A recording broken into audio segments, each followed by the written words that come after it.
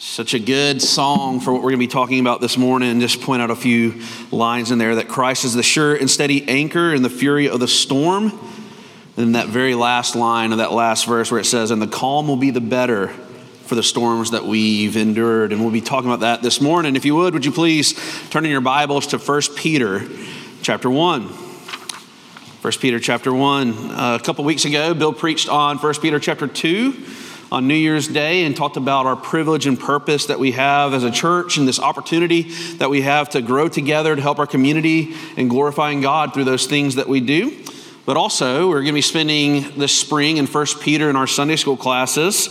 And so I thought it'd be appropriate this morning to preach on the first chapter of 1 Peter. And it's a wonderful passage. It's rich. It's packed full.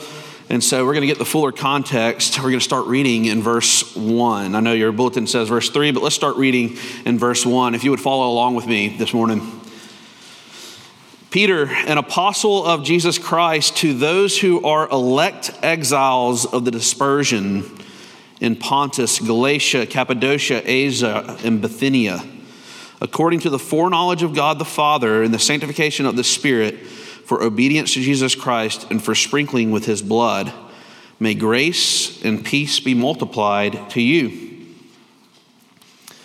Blessed be the God and Father of our Lord Jesus Christ. According to his great mercy, he has caused us to be born again to a living hope through the resurrection of Jesus Christ from the dead, to an inheritance that is imperishable, undefiled, unfading, kept in heaven for you, who by God's power are being guarded through faith for a salvation ready to be revealed in the last time. In this you rejoice, though now for a little while, if necessary, you have been grieved by various trials, so that the tested genuineness of your faith, more precious than gold that perishes though it is tested by fire, may be found to result in praise and glory and honor at the revelation of Jesus Christ. Though you have not seen him, you love him. Though you do not now see him, you believe in him and rejoice with joy that it is inexpressible and filled with glory, obtaining the outcome of your faith, the salvation of your souls. This ends the reading of God's word this morning. Would you pray with me as we seek his help to understand it? Father, we praise you for this wonderful passage of faith and hope and how we're to live our lives, looking to Christ, who is our sure and steady anchor.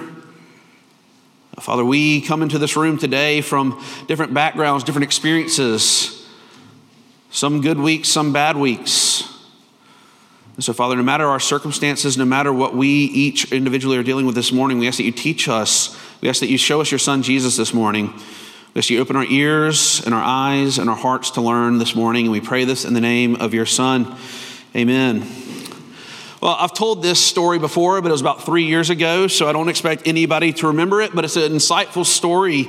There was a Jewish man named Viktor Frankl, and in the 1930s and 40s, he was a medical doctor and a psychiatrist in Vienna, Austria.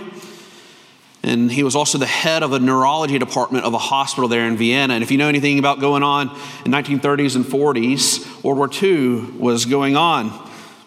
And being a Jew, in 1942, he and his family were shipped off to a concentration camp. And his father passed away from starvation. And then in 1944, they were moved to Auschwitz, the most famous concentration camp, the most well-known, where his mother and his brother were murdered in gas chambers. And his wife was sent to another camp where she also died of typhus. And so Viktor Frankl was a man that saw suffering firsthand, probably more suffering than we can imagine. But he survived it, and as this psychotherapist, he wanted to analyze the different responses that people had to great suffering, to these concentration camps. And so he wrote a book a year after the war ended that talked about people's responses to suffering. And so what he found was that there's 4 basic responses that people have to suffering, to tragic, to horrific events that happen in their lives.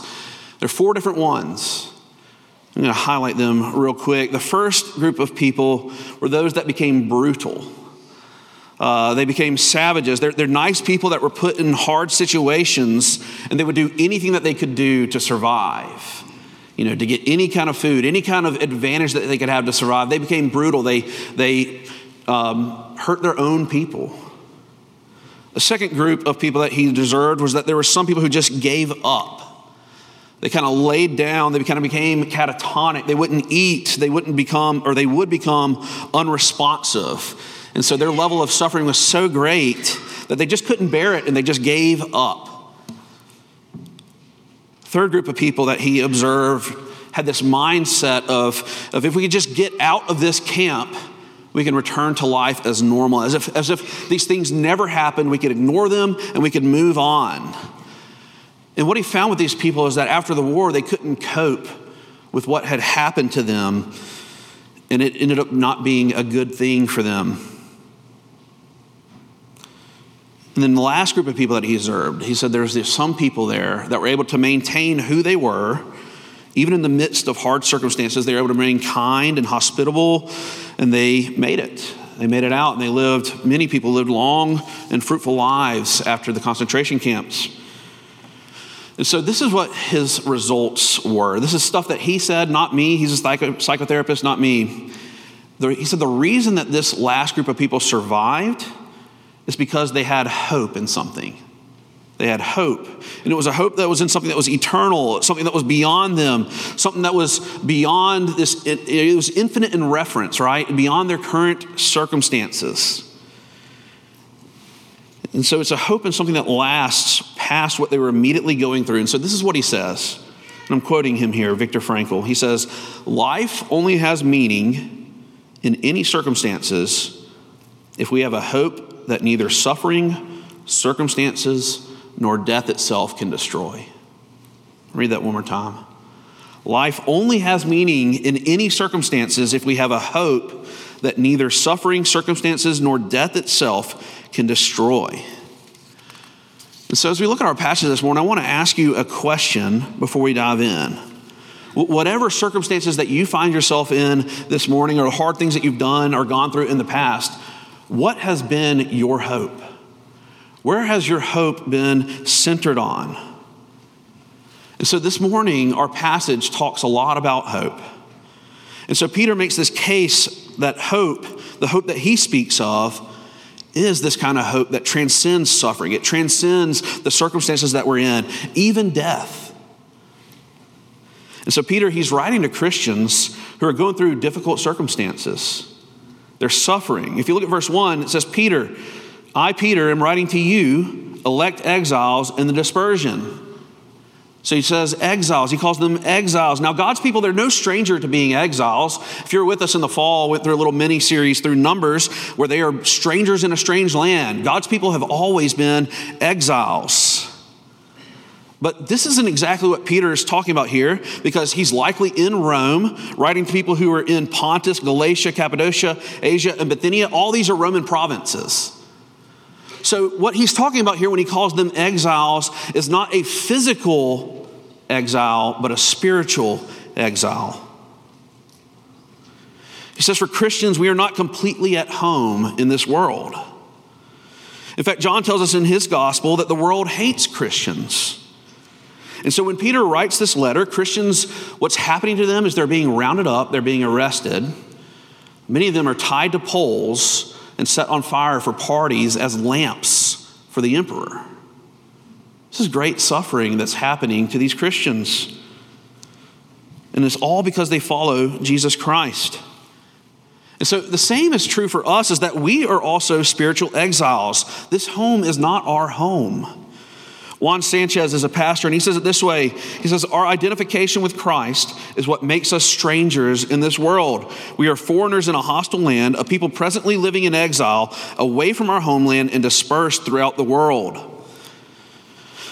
And so this morning, whether this language of spiritual exile means absolutely nothing to you, if you have no idea what I'm talking about, or if you feel it very deeply, what I want you to see this morning is the hope that faith in Jesus Christ brings you. So I have 3 points this morning, 3 things that I think faith gives you that we can see from this passage. And they're all new things. And so the first thing that we're going to see this morning is that it gives you a new identity. Second thing that we see is that it gives us a new inheritance. And the last thing we can see is that it gives us a new inclination. So identity, inheritance, and inclination. If you'll look at our first point this morning, a new identity. And so we can see this in verse 3 very clearly. If you look at your Bibles, it says, "Blessed be the God and Father of our Lord Jesus Christ, according to his great mercy. He has caused us to be born again to a living hope through the resurrection of Jesus Christ from the dead." So we could probably spend all morning talking about this one verse. It's very packed full. And you can see that he starts out by praising God because he's the source of our faith. He's the source of our hope. But I just want to jump right in and see this first thing that he gives us, this new identity. And you see it right in the middle of this sentence, and this great act of mercy, what it is that he has caused us to be born again. Born again, new identity. In English, this is 8 words, but in the Greek, it's only 2 words. There's us, and then this other word, the other 7 words is just one word in the Greek, where it says, he has caused us to be born again. And so another way that we can translate this, in some of your translations, if you have the NIV or NLT, it actually renders it this way, but it says, he has given birth to again. Or simply put, he has given new birth. It's a gift, he has given it. And so the first thing that we see is that we get this new birth. And with a new birth comes a new identity, a new citizenship. And so when we read this, our minds immediately go back to John chapter 3 when Nicodemus was a Pharisee, he was a teacher of the law in Israel, and he goes to Jesus at night and he says, "How can someone enter the kingdom of heaven?" And Jesus responds to him, he says, "You must be born again." And what Jesus is talking about here that Nicodemus doesn't understand at the time is that he's not talking about a physical rebirth, but a spiritual rebirth. And so it's in this new birth that God is our Father and we become his children. Paul says it this way in Colossians chapter 1. He says, "And you who were once alienated, separated, and hostile in mind, doing evil deeds, he now has reconciled in his body of flesh by his death in order to present you holy and blameless and above reproach before him." And so he's saying you're not who you once were. You're not this person who is enslaved to sin anymore. You're a new creation. You're someone who I have bought. And you have a new identity, and your identity is this, is that you're a son and a daughter of the Almighty King, the one true God. And so it's this identity as a child of God, it becomes our deepest and our most important identity in our lives. It's not our careers. It's not our relationship status. It's the identity as being a child of God. And this is why this is so important. Because with this new identity, there comes a new hope for us. It's what Peter calls a living hope that he says in verse 3. And so I want to say something about this word hope, though, because the biblical use of this word is maybe not how we often use it. You know, we often say things like, "I hope that Southern Miss wins." I know we're all saying that, right? I hope that Southern Miss wins. Or maybe you might be thinking like, "I hope we can go have fried chicken for lunch today." The Bible doesn't use hope in that sense. What it means is that it's a certain expectation of a future event. In fact, there's a Greek lexicon that I use often. In the definition for this word, it says, "a looking forward to in confident expectation." So there's this confidence behind the word hope. It's not just like, I don't know, will he or won't he? It's a confident expectation that we can have. And it's grounded in the resurrection of Jesus Christ. It says a living hope through the resurrection of Jesus Christ. And so it gives us 2 reasons that I think we can see to have this hopeful expectation in our life. And the first reason, we can see it in 1 Corinthians 15, verse 17, and it tells us that if it wasn't for the resurrection of Jesus, then we'd still be in our sins. If Jesus was never risen from the dead, then we would be right where we were before him, just stuck in our sins. And so that's one reason we can have hope, is that we're no longer in our sins. But here's the second reason. The second reason is because of Jesus' resurrection, we also have the expectation, the hope of our own resurrection. And so for those who are in Christ, death is not the end of the story. A pastor friend of mine says, our hope is alive because Jesus is alive. Because Jesus rose from the dead, we too will rise from the dead. We'll see each other once again. Death couldn't hold Jesus, and it can't hold those who are united to him by faith. And so because of this new identity that we can have hope, this expectation, and not fear everything that happens or everything that the world throws at us. And so we have hope over fear in the resurrection of Jesus. And so that's the first thing that we get, is this new identity, this new creation, new status. Look at our second point this morning, a new inheritance. We see this in verses 4 and 5. If you look with me, it says, he's caused us to be born again to an inheritance that is imperishable, undefiled, and unfading, kept in heaven for you, who by God's power are being guarded through faith for a salvation ready to be revealed in the last time. And so what we see in this verse is that we have an inheritance that in Christ we have promised to us. And so this makes sense, though, if you think about it, this new identity that we have. If we have a new father, if we're being born again to a father, then we're also born again to an inheritance of that father. Elsewhere in Scripture, it echoes this idea. Romans 8:16-17 says that we are children of God, if children then heirs, heirs of God and fellow heirs with Christ. Heirs to an inheritance. Galatians says the same thing. We've been made sons, and if we're sons, then we're heirs. There's an inheritance to be had in this new identity that we have. This word inheritance is all throughout the Old Testament, and it's reminiscent of the story of Israel. You know, Israel had an inheritance. And for them, it was the land. If you remember back to the promised land. But they get there, and because of their sin, the land becomes defiled. It becomes corrupted. That's what happens in 1 Kings, 2 Kings, starting with David, or really starting with Saul, I guess, or Judges. But it becomes defiled. And so, this inheritance, though, is different from them. It says it's imperishable, it's undefiled, it's unfading, it's kept in heaven. And so it's like this new invincible inheritance. Nothing can happen to it. It's not like the old inheritance. It's new and it's invincible. After Hurricane Katrina hit the Mississippi Gulf Coast, I was able to spend some time in Waveland, Mississippi. And so I'd drive down to the coast, and if you went down to the coast after the years after Katrina, it was a different sight than what it was before. It was flat, it was barren, everything. It took years to come back from Katrina. The landscape was just leveled. And so when I would drive down there in Waveland, there would be a bank on Coleman Avenue in Waveland, Mississippi that I would pass. Well, it used to be a bank. After Katrina, it was just a slab, and there was some mangled iron there, and then a vault. So it was kind of this weird picture of this flat slab of concrete with a vault on it, right? And so this building that once stood there, it's gone. It's wiped away as if it was just like a drawing on a whiteboard. And so everything was gone. You can actually Google pictures of this bank if you want to see it. But when you look at the bank, it always struck me because you saw this vault there, but there was no door. It was like blown off or something. I don't know what happened to it, but there was no door on the front of it.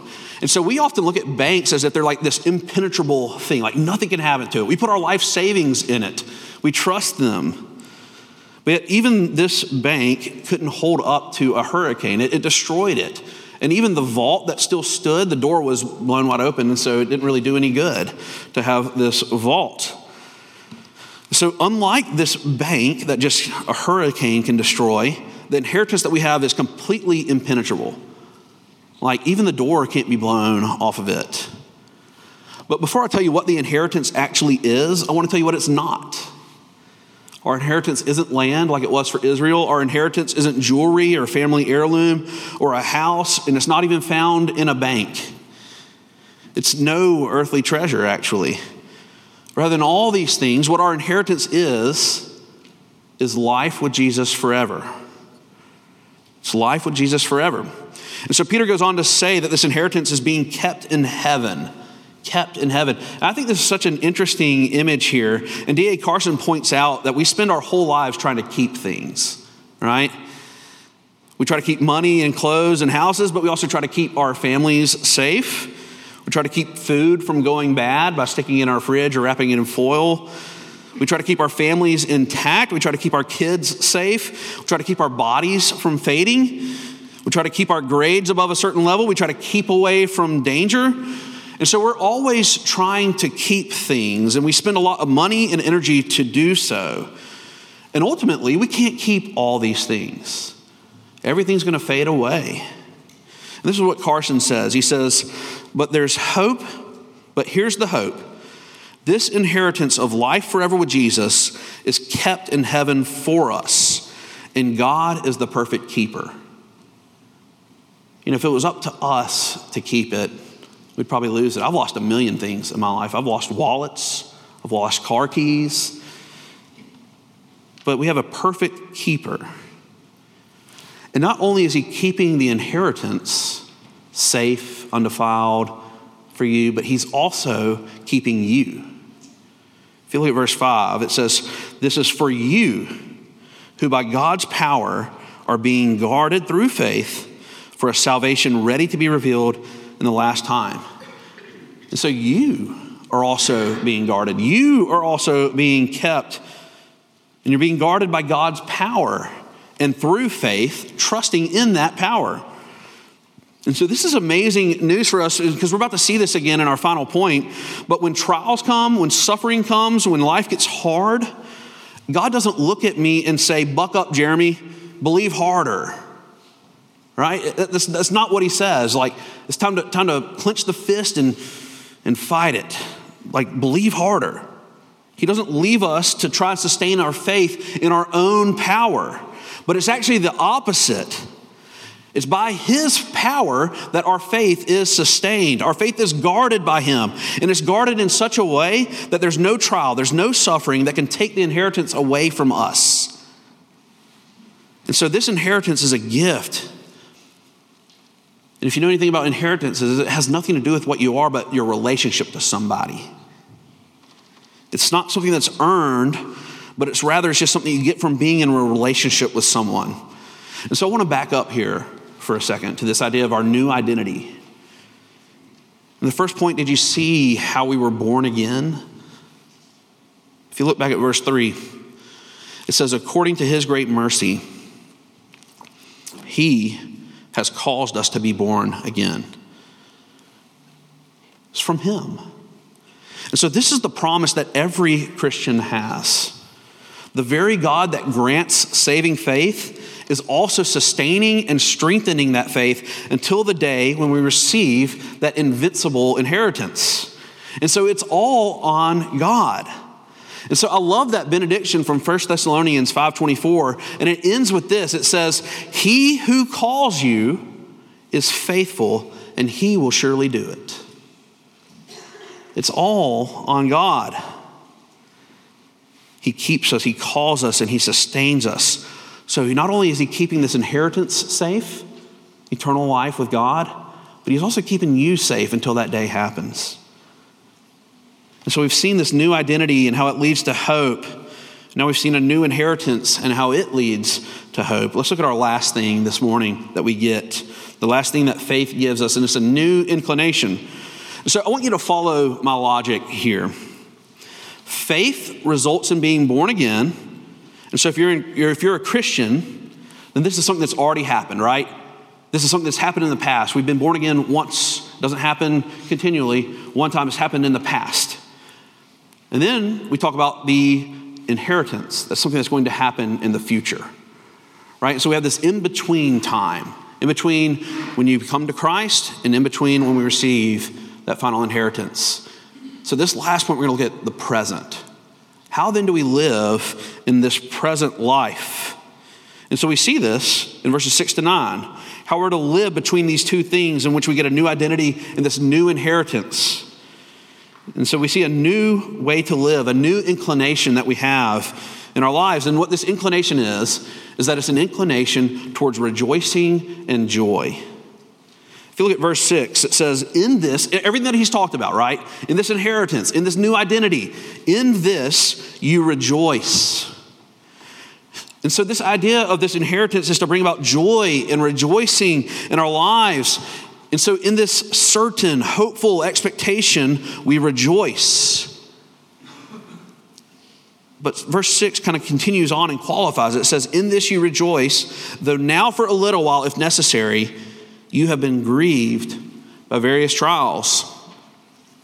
And so what this rejoicing is It's a rejoicing that transcends our current circumstances. It's a rejoicing that can transcend whether they're good or bad circumstances in our lives. And so earlier we mentioned a little bit about the circumstances that Christians were in the time that 1 Peter wrote this. But then he says it again. They're being grieved by various trials. And so in the first century, life was not so good for Christians. In our culture, especially in the South, maybe even for the last 50 years or so, Christians have been esteemed. And the tides kind of started to turn on that as we kind of moved towards being a more post-Christian nation. But we still have certain freedoms in our lives. We still have certain jobs and families. And those kind of things make it easier for us to rejoice. But the first century Christian had the opposite experience of ours.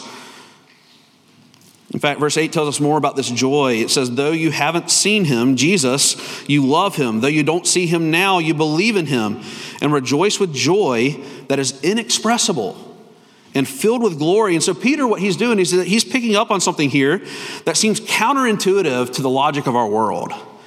Right? But it's actually the theme of this New Testament, that despite affliction, despite suffering, despite grievous things happening to you, Christians, you can still have joy in the midst of it. 2 Corinthians 6:10 describes Christians as sorrowful, yet always rejoicing. 1 Thessalonians 4:6 says that you have received the word in much affliction, but with joy of the Spirit. And this theme of joy through suffering, joy through trials, shows up over and over and over again in the New Testament. Matthew 5:12, Colossians 1:11, verse 24 from Colossians 1, Romans 5:3, 8:18, 12:12, 2 Corinthians 1:5, and I could keep going. It shows up over and over and over again. This idea of joy, rejoicing in the midst of suffering. And so we can get a window into what this looks like in the life of a first century martyr named Polycarp. Polycarp was a disciple of the Apostle John. He was bishop of Smyrna. And so he lived into his 80s. In the year 155, about 90 years after Peter wrote this letter, Polycarp was arrested by the Roman government for refusing to renounce Christianity and to worship the emperor. And so his punishment that Polycarp received was that he was going to be burned at the stake. And so as they're about to nail him to the post, he says, you don't need nails. I'm going to stand here and endure it. I won't go anywhere. And as being prepared to be burned, the Romans asked him again to renounce Jesus. And this is how Polycarp responds. He says, 86 years have I served him, and he never once wronged me.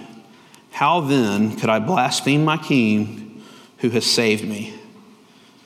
And so they continued, and as he was dying, he was recorded as saying this. He says, I bless thee that thou hast granted me this day and hour, that I may share among the number of the martyrs in the cup of Christ, for the resurrection to everlasting life, both of soul and body, in the immortality of the Holy Spirit. So even as Polycarp is dying, even as he is being burned at the stake, he has in the forefront of his mind this idea of resurrection and living hope.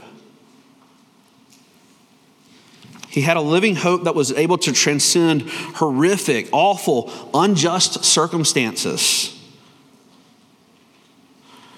And we see in him that he has this hope that gives this inexpressible joy and even courage to face what he has head on. And so for the Christian, again, death no longer gets the last word. You are safe in God's grace, under God's protection. And so it's in this grace that we can rejoice no matter what circumstances that we find ourselves in. And so this morning, I want to ask you though, do you have a hope that enables you to rejoice in no matter what your circumstances are? Or is your hope only tied to things of this world? If your joy is only tied to things of this world, it's only going to let you down. And we do this so often though. We try to tie ourselves down to worldly things. We try to find joy in worldly things. If our joy is rooted in financial security, then it fluctuates based on the amount of money that we have in our bank account. If our joy is rooted in a relationship, then our joy fluctuates based on whether that person feels about me today or how they feel about me today. If it's rooted in status or a social life, then it rises and falls whether we're accepted or not. It goes up and down.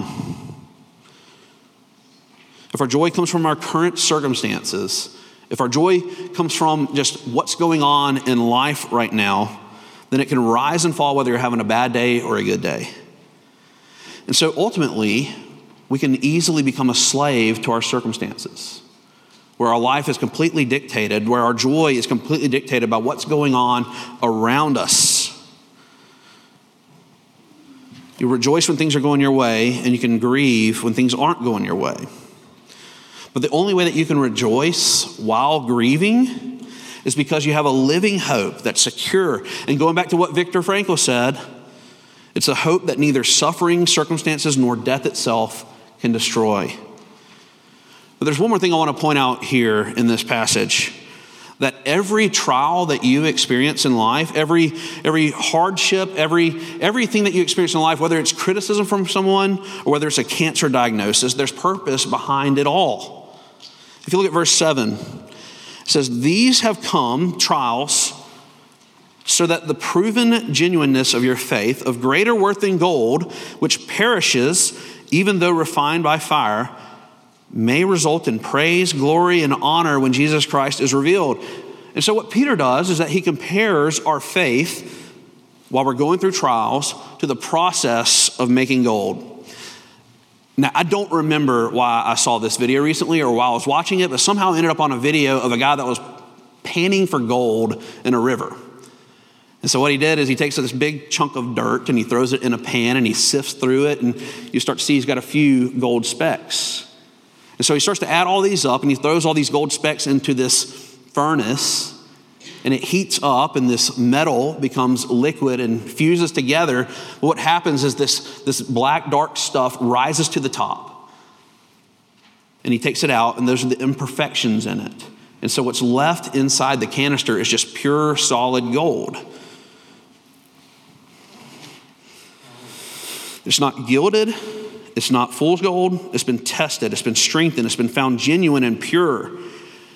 Well, Peter says the exact same thing is happening to your faith when we experience trials. And he says that it even results in praise and glory and honor. And here's D.A. Carson on this. He says, let's say it right out and wonder at it. Suffering is actually part of God's plan, and so necessary to bring about the shining riches of praise and glory and honor. And so if God is in control of the universe, then suffering just isn't random. It's not out of God's control. It doesn't happen apart from Him. But all throughout Scripture, we're told that God is taking what was meant for evil and transforming it to good for those who love Him. And so if that's the case, then our suffering, our trials have a purpose in our life. They're not just random. And that purpose is to strengthen our faith. And remember, though, who is the one that strengthens your faith? Who is the one that sustains your faith through these trials? And so it's this very reason that Paul can say, in one of my all-time favorite verses, for this light momentary affliction is preparing for us an eternal weight of glory beyond all comparison. Look to not what is seen, but what is unseen. So all of this leads me to a question. How can I long for this eternal weight of glory? What gives us strength to sustain through the fire, right? And so this is the last thing I'll say about this section. If you look at verse 8, though you have not seen him, you love him.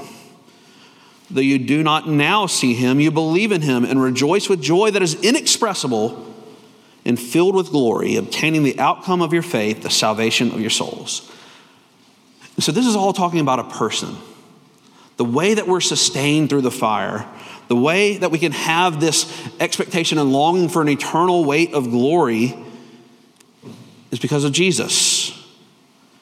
He's how we're sustained through the fire. And so it's not a sermon about Jesus that sustains us. It's not an idea about Jesus that sustains us, but it's actually Jesus himself. He himself is our hope.